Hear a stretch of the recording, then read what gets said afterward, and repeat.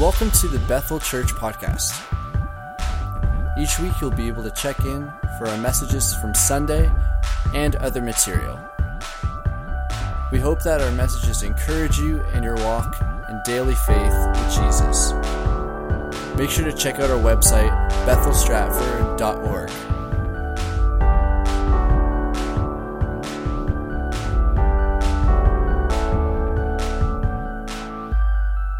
Matthew 16, verse 15 says, okay, actually, I'm going to tell you a little bit about this, what I'm about to read. This is like the most incredible scripture verse in the whole Bible, I think. You know why? Because if somebody is about to die or to disappear, and it's the very last thing that they say, do you not think that you would really listen in and wonder what it was that they were going to say and think it would be really important? Think about yourself. If you had one thing to say before you died, or you went away, or you're going on a trip and you never see somebody again, you had one thing to say, what would you say? It'd be pretty important, wouldn't it? So I want everybody to lean in and put your hand. This is for you too. This isn't a kid's story. Actually, I'll be honest, when I prepare a kid's message or I hear a kid's message, I get way more out of it than them, because sometimes it's just profound. So lean in, put your hand behind your ear. Good students. So Jesus is just about to ascend into heaven, and this is the last thing that he says to his disciples. Are you ready? Shh. He said to them, "Go into all of the world and preach the gospel to all creation. Whoever believes and is baptized will be saved." Can you say believe? Believe. They're going to be baptized and be saved. But whoever does not believe will be condemned. These signs will accompany those who believe. Believe? Believe. In my name, Joe? Oh, thank you. Jesus, can you say Jesus?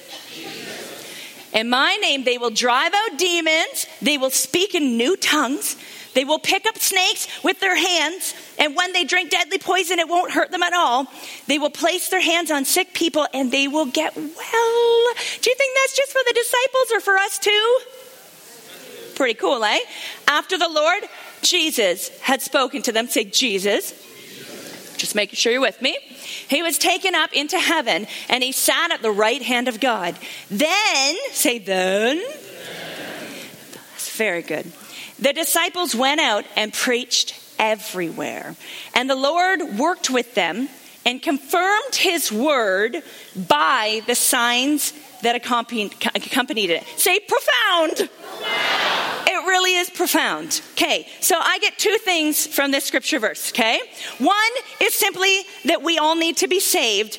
Then the only thing that we need to do to be saved is believe. There's that word again. Can you say believe? Believe. So there's absolutely nothing that I can do to get myself saved. Do you know what? That's kind of relieving, isn't it? Because we all do enough work. This is the one thing where we get to sit back and go, Jesus, I'm just going to simply believe that you are who you say you are. Everybody put up two fingers. Can you put up two fingers? Say number two. The second is that God poured his power through them to bring healing and signs and wonders to the world to point them to Jesus for salvation, okay? So all they needed to do was believe, say believe, that Jesus would do what he said he was going to do. So they needed to get saved, and then they needed to go perform miracles that Jesus was going to do so that other people could get saved. Pretty simple, hey? Pretty simple. Okay, so the cool thing about this is that we actually all start out the same. There's not any of us who started out saved. We all started out unsaved. So I have a little example.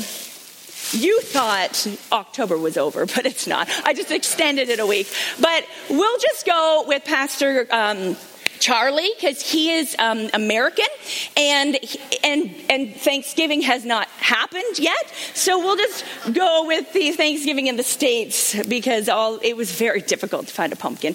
So, but you know what? We all kind of start out a little bit like a pumpkin, right? We're sitting in the garden, we're covered in dirt, and we all start out the same way. And so you know what Jesus had to do? He had to come and he had to wipe the dirt off of us. He had a lot of work to do. But you know that when this pumpkin was created, I wonder if God had an idea for this pumpkin. And I wonder if in the pumpkin patch, he didn't necessarily create pumpkins just to sit there and get dirty and then become compost. That'd be kind of boring, right? I think that he created every single pumpkin unique. And he was just up there and he's like, little pumpkin, you are going to be a pumpkin pie. And this little pumpkin, you're going to be pumpkin muffins. And this little pumpkin, you're going to be a jack-o'-lantern. And this little pumpkin, you're going to be pumpkin muffins. And have anybody ever had pumpkin soup? I had it at a restaurant this week, and it was probably the best soup I have ever had. If I was a pumpkin, I would want to be pumpkin soup, because that just would be awesome.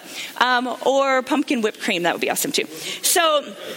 But there was a lot of work that God needed to do that needed to happen to this pumpkin in order for this pumpkin to become the pumpkin pie that it was created to be, right? It couldn't just, all of a sudden, voila, become a pumpkin pie on its own, could it? It couldn't think and try really hard to become a pumpkin pie. It doesn't work that way. It can't make itself into a pumpkin pie. Somebody had to come and clean it up and do the work, right?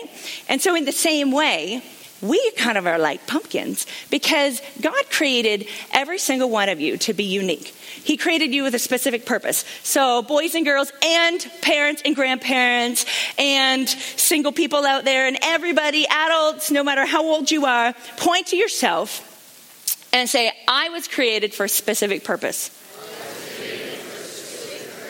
I may not know what that is right now, but God does. And if I listen, he will tell me, because I don't want to sit in the garden and rot and become compost. I'm going to become what God wanted me to become. Amen. So, Jesus had some work to do on us too. And don't worry, I've done this once before, and I grew back the finger. Chad said it would be better, Pastor Chad, that I do it myself. I did ask him to do it, so whatever happens after this point, I cannot. It's his fault. I'm praying that this is soft.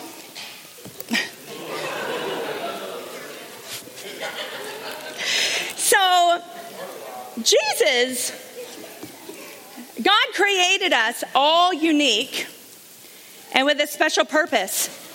But he knew that after the fall of man, because he made Adam and Eve, and they were pretty perfect. But then they made some bad decisions, and they ate the apple. And there was a long time when they had to work their way into earning God's grace. They had to kill calves and cattle, and they had to do a whole lot of stuff the right way in order to earn their salvation, right? And God just knew that that wasn't what he had intended. He wanted more than that. He didn't want people to have to slave away at it. He actually created it so that it was a free thing. And so he made a way. And he actually said, you know what, Jesus, I love my people so much that I want to actually have a better relationship with them. So would you go down to earth and would you make a way? Would you die so that I could have a better relationship with them? And Jesus said, okay, Dad, it's going to hurt. It's going to be awful. It's going to be the worst thing that I've ever endured, but I'm going to do it. And so Jesus came down to earth for you, say for me. And he died on the cross. And you know what happened when he died on the cross? This just isn't working. He scooped inside of every single one of you, and he did a miracle. He scooped out all of the yucky sin. And when he died on the cross, he did a miracle, and he died and rose again. And as soon as he rose again, he defied death, so that death had no hold over you anymore. And we don't even have to fear death, because we know where we're going. We're going to heaven. And so he cleaned us all up, and he took all of the junk out of us. And then not only that, he started to do a little bit more work on us too.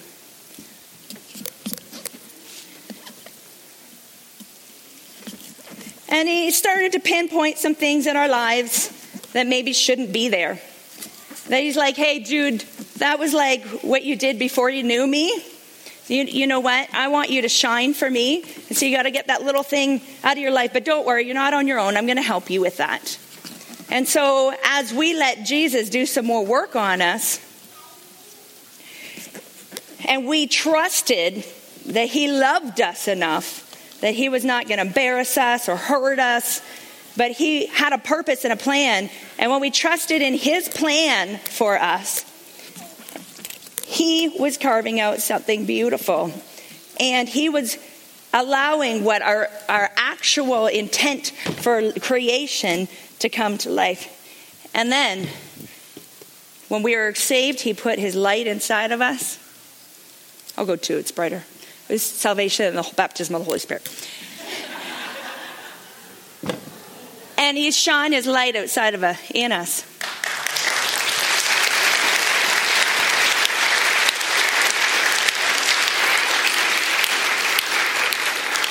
Now, can you just turn the lights back on for a second? Just hold there. Stay there, though.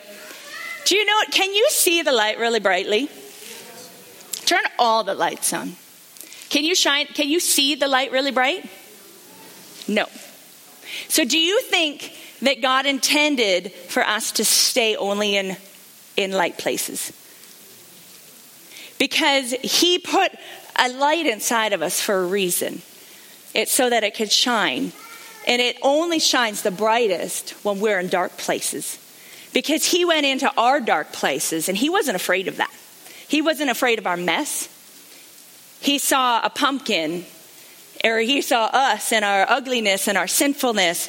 And he was like, ooh, I don't see that. I see a pumpkin and I don't see that. I see pumpkin pie. And he saw us in sinfulness or in the brokenness or whatever state we're in. And he doesn't see that. He sees, oh, you are beautiful. You're treasured. You're precious. You are my son. You are my daughter. You're going to save the world. You're going to save your school. You're going to bring light at the grocery store that you go every day. And you're going to do amazing things. Oh, I have special plans for you.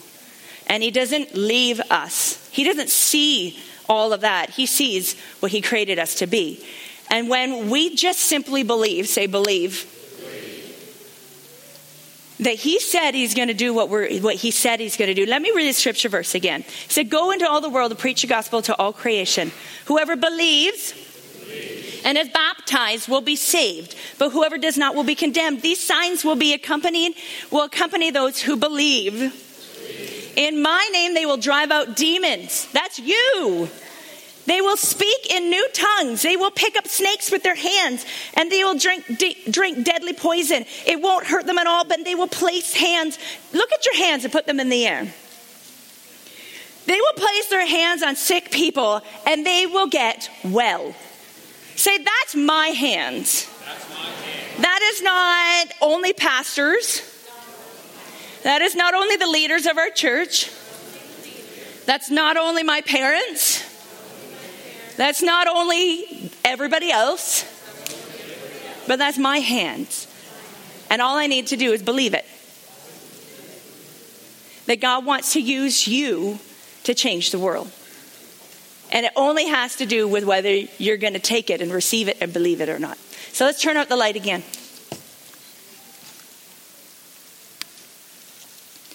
How much brighter does this shine in the darkness? A lot. So my question to you is, what dark places do you have around you? And let's start being intentional about thinking about praying about those things. So we could turn on the lights. Boys and girls, I want you to go find your mom and your dad. And you were handed out at the very beginning of the service a piece of paper. What we're going to do, I realized I did not hand out pencils, so ask your neighbor if they have a pen. Every mom purse has about 17 that they don't know, so tell them to keep digging. And if you've got 5, you raise your hand. Maybe if we have some in the foyer. I just realized that, though. And there should be some in the chair in front of you. All right. So can you wave your piece of paper at me? Okay, so it's oftentimes we will say to you, this is a great idea. And you say, amen. Well, we're going to put thank you. We're going to put some action to this step, okay? So this is a family service, so we always want to be interactive. And when you get together with your family, your kids, if there are extended families together, gather together. If you're with a spouse, gather together. But I want you to know that this is the family of God. This is a kingdom of God. And so if you don't have a personal family member, this is family here. So join with, this is why, like in the olden days, I really love it because you will get a kick out of this, okay? Emma said, Mommy, I just can't believe that you lived in the olden days. And I thought, that's awesome. I did, didn't I? We used CDs, yes. And I know actually when I started, I used cassettes.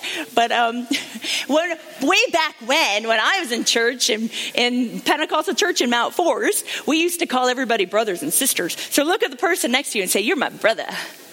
You're my sister. So I want you, if you don't have a blood relative, to get together with some sisters if you're a sister, and a mister if you're a mister. And if you want to start dating, that would be a good time too. You just go find somebody and ask them if they would like to join you in prayer. And if a prayer group, that is the best foundation for a relationship. That would be awesome. So I'm just saying. Anyways, I'm going to get in a lot of trouble after. All right, so what I want you to do is get in pairs and in a couple of seconds, and I want you to write down everybody's name that you know that is in darkness. And we put it, and I want to state it that way, because I don't think you realize that your neighbors, who may I say, might not like you as neighbors either, because we're really actually kind of loud, and I wonder what they think of us. So you may not like your neighbors, but they might not like you either. I don't know. But we got to pray for our neighbors and show them love so that we can show Jesus' love to them, okay? So I want you to put your neighbors down. What about people at the grocery store? When you start to communicate it, people in darkness, is it fun to be in the dark? Has anybody been afraid of the dark? I used to be terrified of the dark. I was married actually even at this point. I'd shut the lights off and I'd run upstairs and hop into bed if Chad was at hockey or something. I don't like the dark. But do you know what? They don't like the dark either. They just don't know how to turn the lights on. And the only difference between those in darkness and those in the light is that somehow by God's grace, somebody told us about the light and we chose to believe it. That's the only difference. There's no extra, I am extra favored and they are not because I am in the light. Can you picture them being in the darkness and not having any idea where the light switch is? That's a terrifying thought. And it's our job to show that light to them. And do you know how we show them light? By being joyful, by consistently showing them love and grace, and then praying for them. And at just the right moment, a year and a half later, you look at them and there's something in their eyes and you say, how are you doing today? And they're like, I don't know why, I'm just struggling with anxiety and depression lately. And you can say, do you want to go for coffee? And then you can say to somebody, I have no idea what to say. What on earth am I supposed to say to them? I don't know what to say. And you can calm down. You got a little bit of time.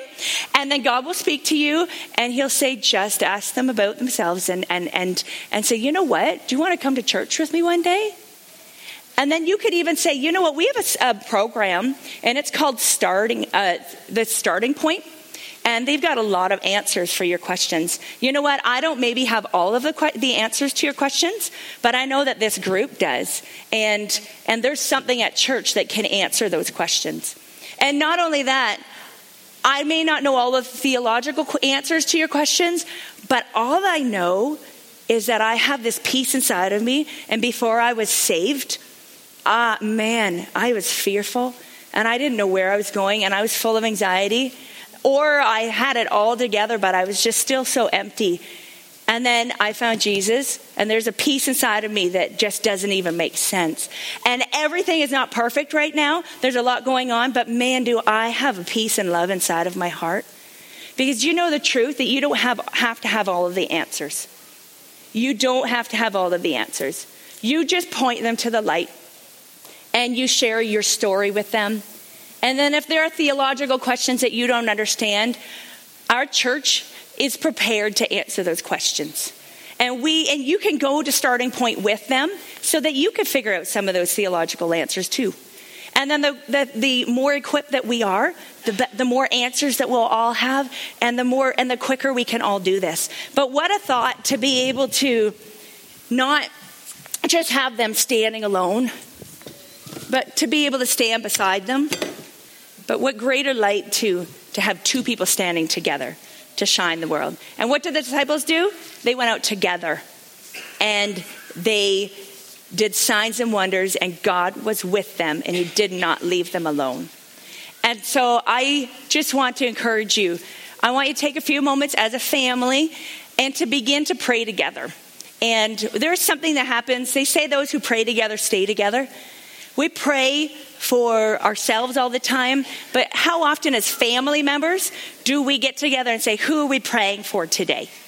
We used to have a blackboard on our wall, and we would just, every day kind of make a new list of people that we were praying for, and we'd kind of go through them at Grace, and we'd say, like, hey, let's pray for Cousin Joe and Grandpa Dory and Susu at school and whomever they were. And we went through the list because we were proactive and we were intentional. Because if you're not intentional at something, it's not going to happen. And so I am trying to get us intentional today. So get in a family, take or get a brother, a sister, and write out a list of people that you know. And I want you to pray over that list. And I want you to talk about ways that you can actually practically bring a light to them. Maybe it's a small group you go to that you can invite them to. Maybe it's Coffee Culture or Edison's downtown. Or maybe it's just inviting your neighbors over to your house for supper. There's something in the 2000s that have been lost with forgetting about hospitality. You know what? You've been given much, and God will give you more if you use it. And so I want you to gather together and begin making that list and how you can put hands to that. And then we're going to bring a cross up, and I want you to, one person from every family is going to bring that sheet up, and we're going to nail it to the cross. And do you know why we're going to nail it to the cross? Because I want you to visualize the fact that Jesus already paid the price for their salvation. Somebody just needs to tell them that Jesus already did it. Amen? Amen. So you guys can get in your pairs, and then when you hear the music start, you can bring it up.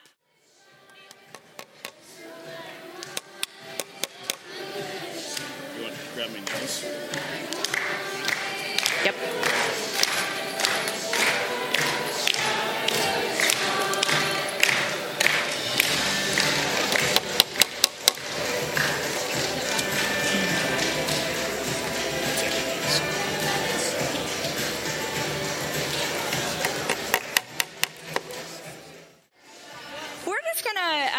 Can I have you stand to your feet for a moment? We're going to crank this up, and we're just going to sing it for a couple minutes, and then I'm going to pray over it, and I'm going to pray for you. But turn it up, and let's just sing it together. I'm going to let it shine. Jesus is alive. I'm going to let it shine. Jesus is alive. I'm going to let it shine. Let it shine. Let it shine. Let it shine.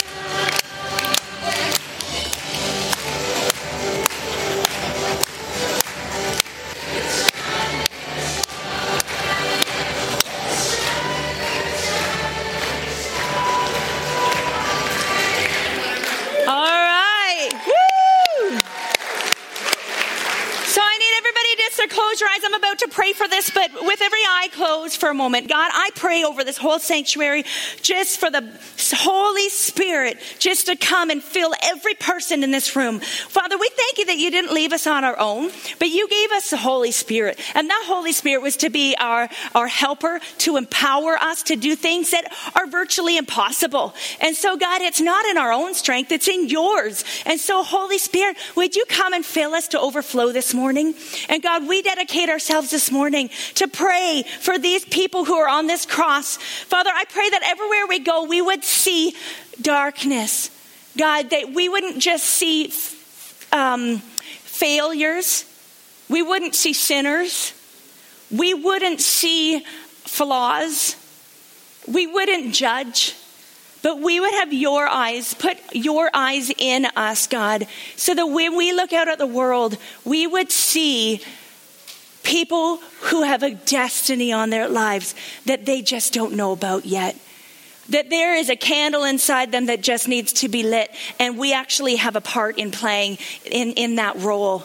And so, Father, I pray that you empower your church to be the men and women of God that you've created us to be. Empower us, show us, place a burden on our hearts for the lost so that we would begin to see Stratford no longer as a dark place, but we would see with eyes of faith, and we would see a saved city set on fire for you. So, God, we pray, we lay hands. I want you to stretch your hands towards this cross. Father, we just pray for every paper that is on this cross, and we declare salvation over them. We declare the good news that their sins were already paid for on the cross, Father. And I pray that they would choose to believe, God, that you are who you say you are, that you're our Savior. And so we pray for salvation, and I pray that one day we could take that sheet off of here, and we would be able to say, God, you did a miracle in their lives. And so, Father, we just thank you, God,